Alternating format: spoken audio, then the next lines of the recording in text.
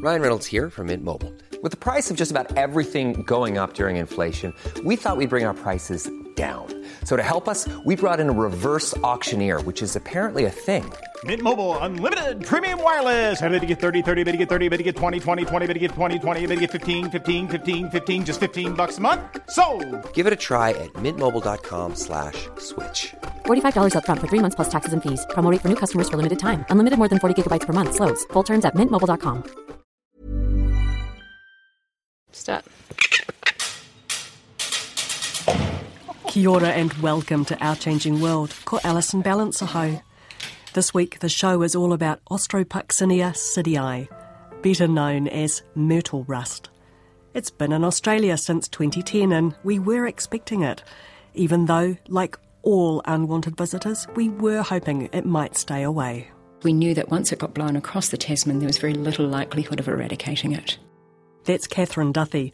She's the Myrtle Rust Incident Controller at MPI, the Ministry for Primary Industries. And blow across the Tasman is exactly what myrtle rust did last summer. This fungal plant disease was first detected in the New Zealand region in late March 2017. It was found on pohutakawa trees on subtropical Raoul Island in the Kermadec. 5 weeks later, it turned up for the first time on the New Zealand mainland, in Northland in a kerikeri nursery. MPI swung into action with a large control operation. Each time myrtle rust was reported, MPI teams moved in to destroy infected plants.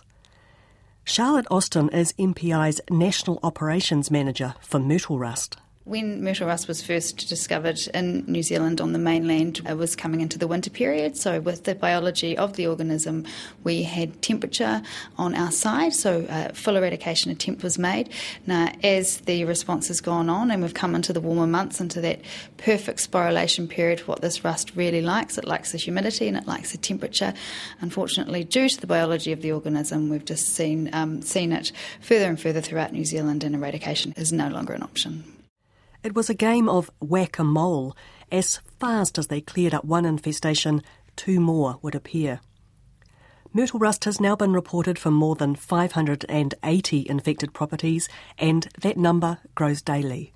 It's just been confirmed in East Cape, bringing the number of regions it's in, so far at least, to 10, covering most of the North Island as well as Tasman in the South Island.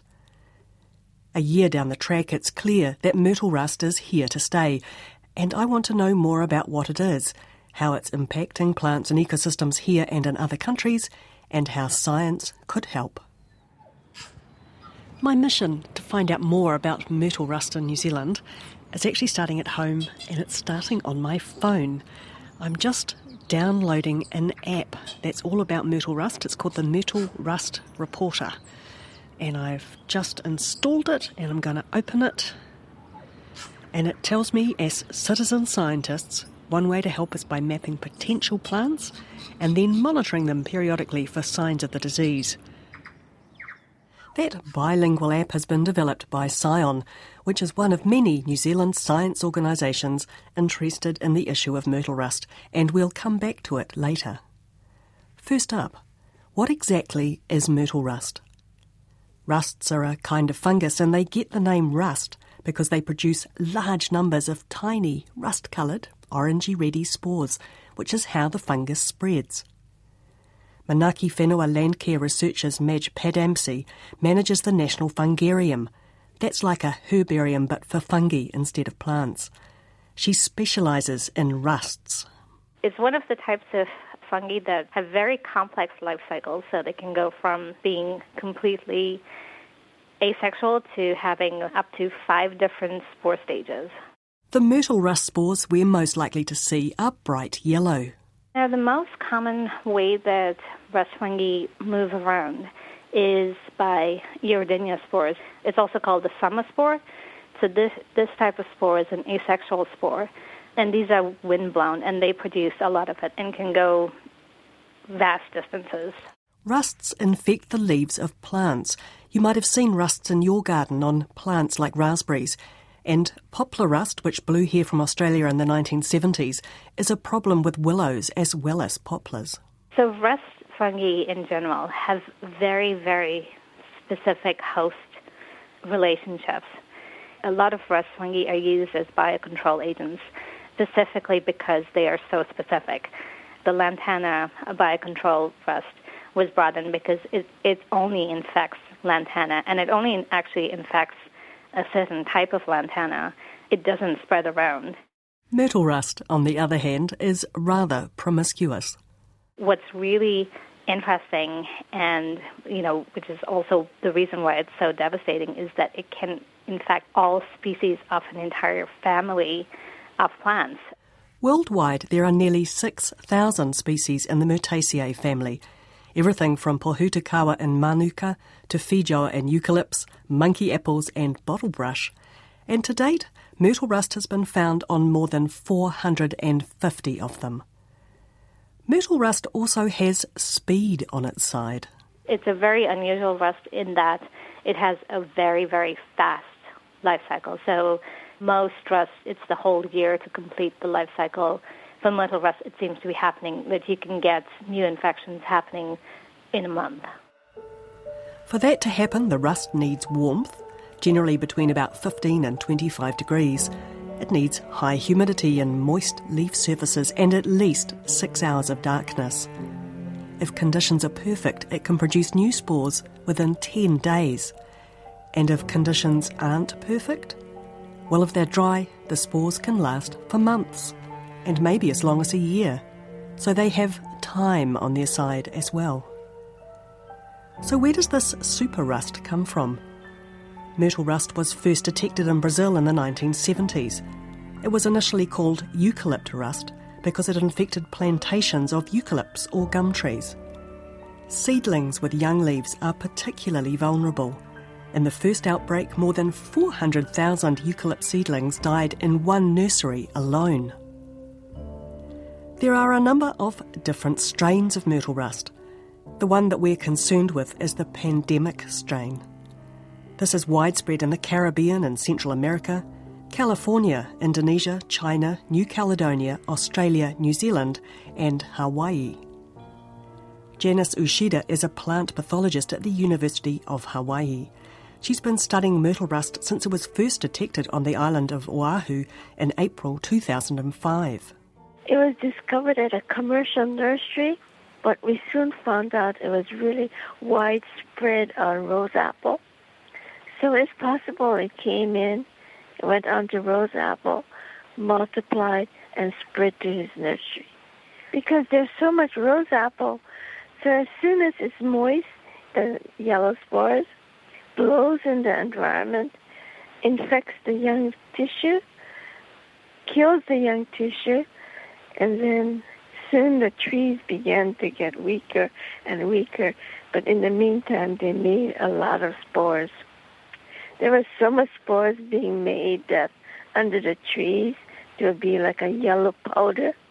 Hawaii quickly discovered that myrtle rust was widespread and eradication impossible. And by the end of 2005, the fungus had spread from Oahu to all but one of the other islands. Myrtle rust is killing even large trees in Hawaii.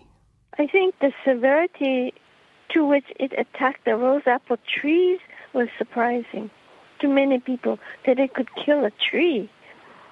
And these are large trees, but every time it makes new leaves, the rust gets in there, kills all the new leaves. So gradually over the years, the tree got weaker and weaker. In Hawaii's case, the trees that are dying from myrtle rust are mostly rose apple, which is an invasive weed. So you could say that's a bonus, I suppose. But on the downside, rose apple is also a reservoir for myrtle rust spores that go on to infect a threatened plant called Eugenia. And Janice says they're having great difficulty keeping the few remaining Eugenia plants alive. The dominant tree species on Oahu is a Metrosideros called ohia. It's related to our pohutakawa. To start with, there were concerns it might be significantly affected by myrtle rust, and it is indeed facing a crisis. But surprisingly, myrtle rust is not to blame. The culprit is another fungus called Ceratocystis. And yes, that's on MPI's watch list as a potential threat to New Zealand. But sticking with myrtle rust, let's move to Australia, which has had quite a different experience to Hawaii. Jeff Pegg is a forest pathologist. He works for the Queensland Government's Department of Agriculture, Fisheries and Forestry. Jeff says that myrtle rust was first detected in a New South Wales nursery in April 2010. He says they have no idea how the fungus reached Australia, and it quickly spread. In New South Wales and Queensland, it's really well established in the native ecosystems now, primarily east of the Great Dividing Range. I guess the good news is that it hasn't yet turned up in Western Australia or South Australia. But what we've seen on the east coast here is that if there's a susceptible host and it's growing actively, then it seems to be susceptible to rust. We don't seem to have a period when we have a downtime for the rust here on the east coast, particularly in the subtropical regions. It seems to be active all times of year, following either rainfall or conditions that where you just have that extra leaf moisture around and good growing conditions for the host plant as well. Myrtle rust is of particular concern for Australia, as most of its native ecosystems are dominated by plants in the Myrtaceae family. There's over 2,200 species that are native to Australia, and currently we're looking probably around 350 species that have been identified as hosts in Australia. That includes data from glasshouse studies as well as field observations. We've probably identified around 45 of those as what we would consider highly susceptible, but we're still really trying to get an understanding of all these different hosts. Obviously, dealing with so many different hosts, it makes it quite a challenging pathogen to work with. In the cooler southern states of Victoria and Tasmania, myrtle rust is only affecting plants in parks and gardens. But further north, it's already having significant effects in native ecosystems. What we're seeing is that some trees will get infected and then they'll try and throw out new shoots to replace those infected leaves. Those in turn get infected and we get this slow decline over time just due to this repeat infection. And that's what we're seeing now is sort of this gradual tree dieback. So we're getting branch dieback initially and then presence of epicormic shoots indicating that the trees are quite stressed because of that repeated infection. In turn, those epicormic shoots, because they are that new growth flush, are getting infected themselves, and then we're seeing death of trees. And some of this has been actually alarmingly quite rapid. Some trees we've seen die within the first 4 to 5 years of rust first being detected in Australia. This is even quite mature trees that we're seeing this happen to, so 20, 25 metre rainforest trees. So would I notice this impact if I was driving through Queensland? What we're seeing in some of the sites is not so much the overstory that's being affected. So from the outside looking in, the whole ecosystem looks quite healthy. But what we're seeing is the mid-story and understory species in some of these sites, particularly in these rainforest sites we've looked at, being killed off. Now, we've only looked at a couple of different sites, so whether this is broad scale, we're not quite sure. And what is becoming challenging for those that are not familiar with the disease is that a lot of these sites are just dead trees. So unless you've been following it through, we won't actually know whether it's been rust that's killed these trees. Another issue is that as the canopy dies and more light is let in, seeds in the soil germinate and these seedlings are quickly killed. For a couple of highly threatened species, this has already happened so much that the soil seed bank has been depleted and in places they've become locally extinct. Fire is another risk. Australian plants have evolved to germinate and re-sprout after fire, and many Leptospermum species, think Manuka, are getting knocked back as this new growth becomes infected. As soon as myrtle rust reached Australia 8 years ago, New Zealand began planning for its undesirable but horribly inevitable arrival here, all the while hoping that our cooler climate might work in our favour. Tony Beecham works for the Department of Conservation. He's been thinking a lot about our native myrtle species and says it's been useful to see how New Zealand species planted in parks and gardens in Australia have coped with the rust. We knew that Rama Rama was going to be infected significantly because it had been the one species that had been found to be contaminated in gardens in Tasmania. We also got some indication that Purakawa was variable in its expression of resistance between highly susceptible to moderately resistant. And some Kermadec pūtaka was planted in Queensland, and we got photographs of some of the myrtle rust infections on them. Tony had developed a monitoring plan for Rowell Island. Rowell has a unique forest that's nearly totally made up of its own species of pohutakawa, the Kermadec pohutakawa. Tony thought that if myrtle rust was detected in New Zealand first, then it might be possible to stop it establishing on Rowell. For several years there had been regular checks on sentinel trees that lined the main track between the island's accommodation and the landing site. But what happened confounded expectations. Well, as it happened, Rowell was the first detection in New Zealand. It was first detected by David Havala, technical advisor to the Department of Conservation, who was looking at some trees that had lost some canopy in Denham Bay, which is on the far side of the island from the accommodation. So a site that we weren't ever expecting to pick up myrtle rust on the island. It was not where they'd been looking, and the infestation was already so well established that there was no way it could be controlled. Just 5 weeks later, it was detected in a kerikeri nursery on mainland New Zealand. Phil Hancock leads DOC's myrtle rust response, working closely with MPI but with a focus on native plants and ecosystems. We started doing some winter surveillance. While we knew what we were looking for, we had no idea whereabouts in the native ecosystem it would be. We had a thing if it would be likely under 500 metres in altitude and likely in a moist valley that was warm. That was about all we had to go on. In its first year in New Zealand, myrtle rust turned up in more than 580 nurseries, parks and gardens. That's the downside of a hot summer, eh? But the first detection in a native ecosystem on the mainland was the Mount Messenger wetland in North Taranaki. It took a long time for it to show up in natural ecosystems. It was only about 6 weeks ago we found an infestation in Mount Messenger. It was found in a ramarama, quite a lot of ramarama actually. It was sort of agreed this was a bit of a no-brainer. Let's remove a couple of hundred trees with the hope of protecting this whole ecosystem. After a couple of days, we sort of put things on hold really.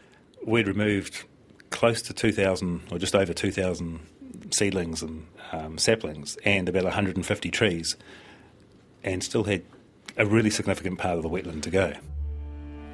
Since then, myrtle rust has turned up in at least 4 more native ecosystems, Mount Karioi and another nearby reserve in the Waikato, just last week at East Cape, and this week in the Wellington region. And these won't be the last, by a long shot.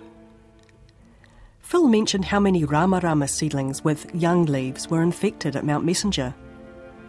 If you're familiar with pohutakawa on the mainland, you'll know that it produces a flush of new leaves in the canopy each summer after flowering, and it often sprouts new leaves and shoots around its base. That's what botanists call epicormic growth. Tony visited Rowell in March this year to assess the impact of myrtle rust on the island a year after it was discovered there. With its subtropical climate similar to Queensland, the expectation had been that it will do well there. We had myrtle rust at most of the sites we were expecting to find it. We're not seeing much at the moment. We've still got infection in the first 2 metres from the forest floor in the epicormic growth on the trees, but we're not seeing infection in the canopy of the trees at present. That doesn't mean to say that we won't get infection. We've already seen that, but we've probably been through a drier and less humid period, and the rust hasn't been as prevalent. But while older leaves and mature trees were surviving well, seedlings growing in the volcanic caldera were being heavily affected by the rust. Kermadec pohutakawa behaves slightly differently to the mainland species. It flowers almost continually and has several flushes of new growth each year. Tony says this could be a good or a bad thing. If rust is less active during drier summers and only active during damper winters, that would allow some leaves to survive. Or if we ended up in a situation where the rust was active for a very long period of time, obviously we could end up in a situation where there was canopy loss. But all sorts of other factors come into play as well. Yes, and the lower epicormic growth in the areas in Denham Bay at present, we have ants and scale insects, and the ants move the scale insects to the new developing foliage. The ants and probably the scale insects are probably making the situation worse, and those stems that have both scale insect, myrtle rust and ants on them appear to be being impacted to a far greater degree than stems where there's no ant and scale insect association. Tony says it's far too soon to know what the long-term impact of myrtle rust will be on Raoul's Pohutakawa. He plans to keep monitoring. As soon as myrtle rust was found on Raoul Island in March 2017, DOC kicked off an extensive seed banking program. At times, hundreds of DOC staff have been involved, and I met some of them recently on Aorangi in the Poor Knights Islands. I'm Tertia Thurley. And I'm Harvest Seeds. We're here as part of DOC's seed collection project. So here we're collecting Kanuka specifically. Most of it is accessible from the ground, so we should be able to just reach up and cut off the branches we need with the seeds on them. But then there's probably, we're going to run out of those low trees before we get our quota of seeds, so there's some higher trees that we'll probably need to climb. How many trees? We're aiming for 50, yeah. New Zealand has just over 40 species of native myrtles, including Pohutakawa and Rata, Manuka and Kanuka, Ramarama and Swamp Mairi. We're targeting 37, which for people who know anything about myrtles will be the wrong number. We did a lot of work, and myrtles appear to have about 49 sub-regions across New Zealand. So when you do a little bit of a matrix work, we've got about 455 collections that we need to do to get one from each sub-region. That's going to keep the seed bank pretty busy. The seed bank is the New Zealand Indigenous Flora Seed Bank. It's a collaboration between Massey University and Ag Research.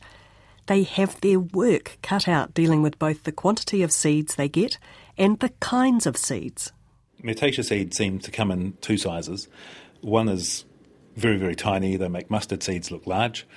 The other is the fruity seed. So Swamp Mairi and Ramarama and a couple of others have got a fruity seed, which can't handle being dried or desiccated, which is sort of a prerequisite for throwing them in the conventional seed bank. So, yeah, I think the thing we've learnt is that seed banking is not a one-off exercise. I suspect seed banking will become a core function. It's not a case of just putting it in the bank and job done forever. So far, Ramarama is the species most at risk, although Phil is quick to point out that it's much harder to check Swamp Mairi trees, which are also considered at risk but tend to be very tall. What we've seen of Ramarama so far is it's very much as risky a plant as you can have at this point. It's a bit of a canary, and it's not a canary that sort of says, hi, myrtle rust is here. It is heavily impacted. There's a lot of cases where the plants are dying. So there's a real risk of Ramarama being lost. What about commercially valuable species such as feijoas and manuka, which is important to the manuka honey industry as well as for forest regeneration? So feijoa and manuka are in the myrtle family. However, there's evidence that they are unlikely to be heavily affected. What we've seen from Australia is that manuka, they have the same species as us, has not been particularly affected. And there are some areas with climate very similar to New Zealand that no manuka species have been infected in the wild. They've only been in very protected environments and at very low levels of infection. Feijoa is another species that's in the myrtle family. This is a South American species, so it's co-evolved with myrtle rust.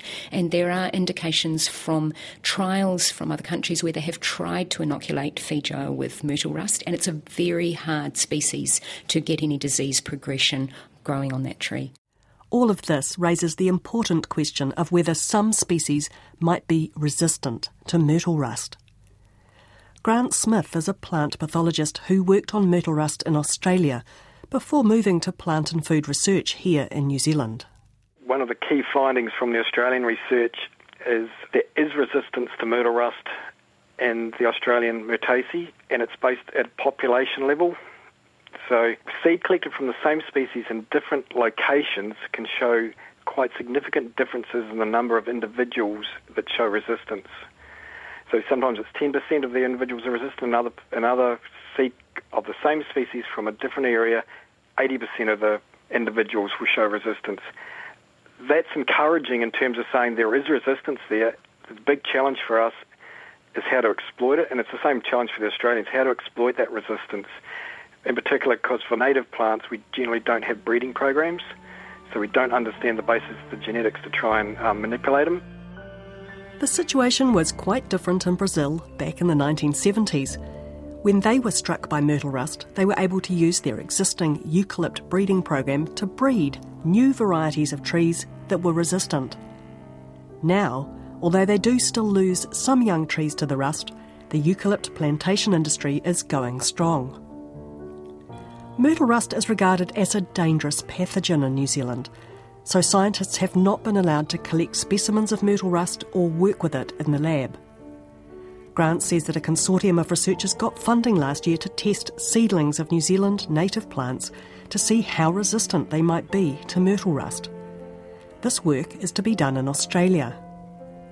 Unfortunately, the detection of myrtle rust here has slowed the permitting process, and the seeds are still sitting in New Zealand. But Grant remains hopeful that it will happen.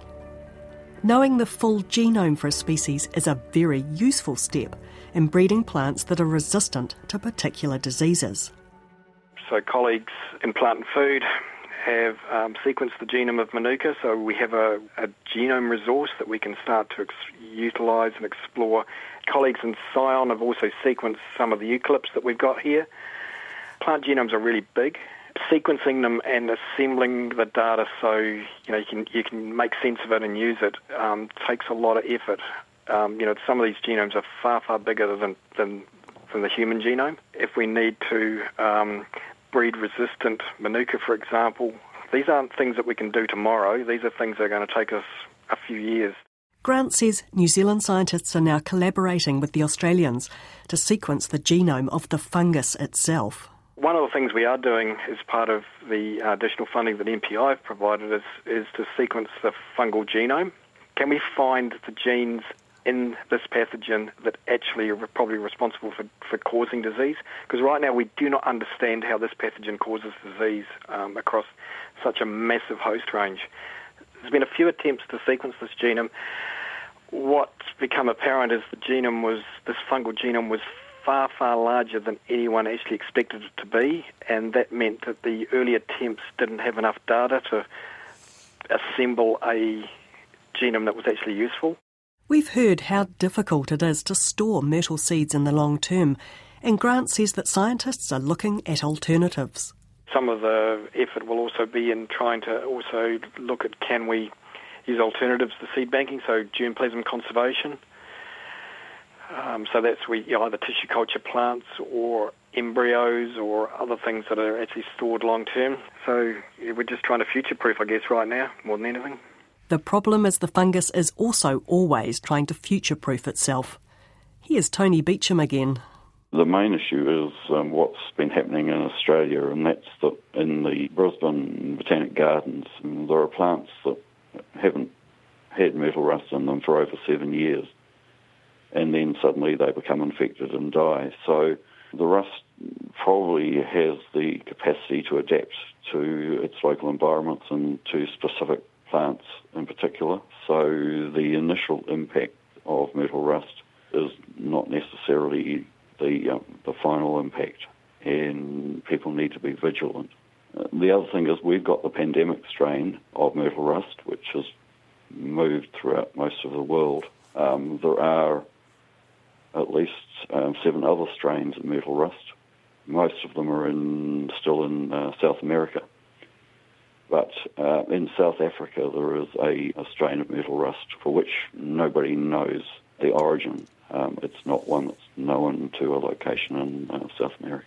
I've also been told that myrtle rust might be adapting to colder regions in Australia by producing spores at lower temperatures, as low as 6 degrees apparently. So myrtle rust never sleeps, and we need to remain vigilant, which is where the app comes in.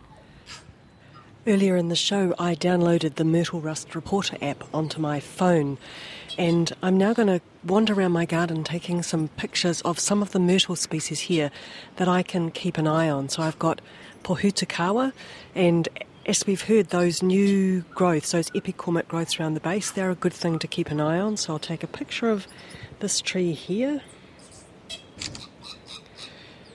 And almost right next door to that Pohutakawa, actually, I've got a bottle brush. That's an introduced Australian species, so that's another myrtle.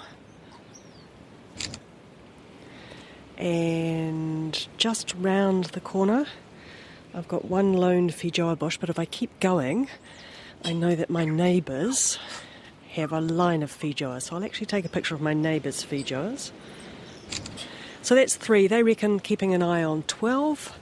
I don't have any rama in my garden. I actually haven't seen any in the neighbourhood, but I'll pick a few other things to keep an eye on, and that'll be my citizen science bit. It's something you might consider doing too. Catherine Duthie from MPI says it's still important to report sightings of trees that you suspect might be infected. So we're still asking people to call us when they see it, because it may be that it's a new area or it's a new host, and this is all really important information for the long-term management of myrtle rust. So if you think you found myrtle rust, don't touch it, as it's incredibly easy to move the spores, but do take a photo and ring the MPI hotline for advice. 0800 80 99 66. Now, all the experts I've spoken to agree that it's still very early days. Myrtle rust is still popping up all over the place, and we don't yet know where all those places might be. We really have no idea what the long-term impact of myrtle rust will be, either in Australia or here in New Zealand. There may well be areas of New Zealand where myrtle rust will have a huge impact, and these areas are likely to be warmer and wetter, and so myrtle rust will have the ideal opportunity to grow there. In Australia, they've seen localised extinctions of species in particular areas. We may well see a similar thing. I think we are unlikely to see wide-scale death of trees. It will very much depend on the environment, but there may well be small pockets of New Zealand where trees will die. Thanks for listening to this Our Changing World feature on myrtle rust. We heard from Catherine Duthie and Charlotte Austin from MPI, Phil Hancock, Tony Beecham, Tertia Thurley and Harvey Steeds from the Department of Conservation, Janice Ushida from the University of Hawaii, Jeff Pegg from the Queensland Department of Agriculture, Fisheries and Forestry, Madge Padamsi from Manaki Whenua Landcare Research, and Grant Smith from Plant and Food Research. I'm Alison Ballance, and this Our Changing World podcast first aired on RNZ National on the 19th of April 2018. You can find us online at rnz.co.nz/ourchangingworld, on the RNZ app, or subscribe to us wherever you get your podcasts from, including Apple Podcasts, Spotify, Stitcher and Radio Public. There are plenty of other RNZ podcasts to check out as well. We also hang out on Twitter and Facebook as RNZ Science. Bye for now. Mā te wā.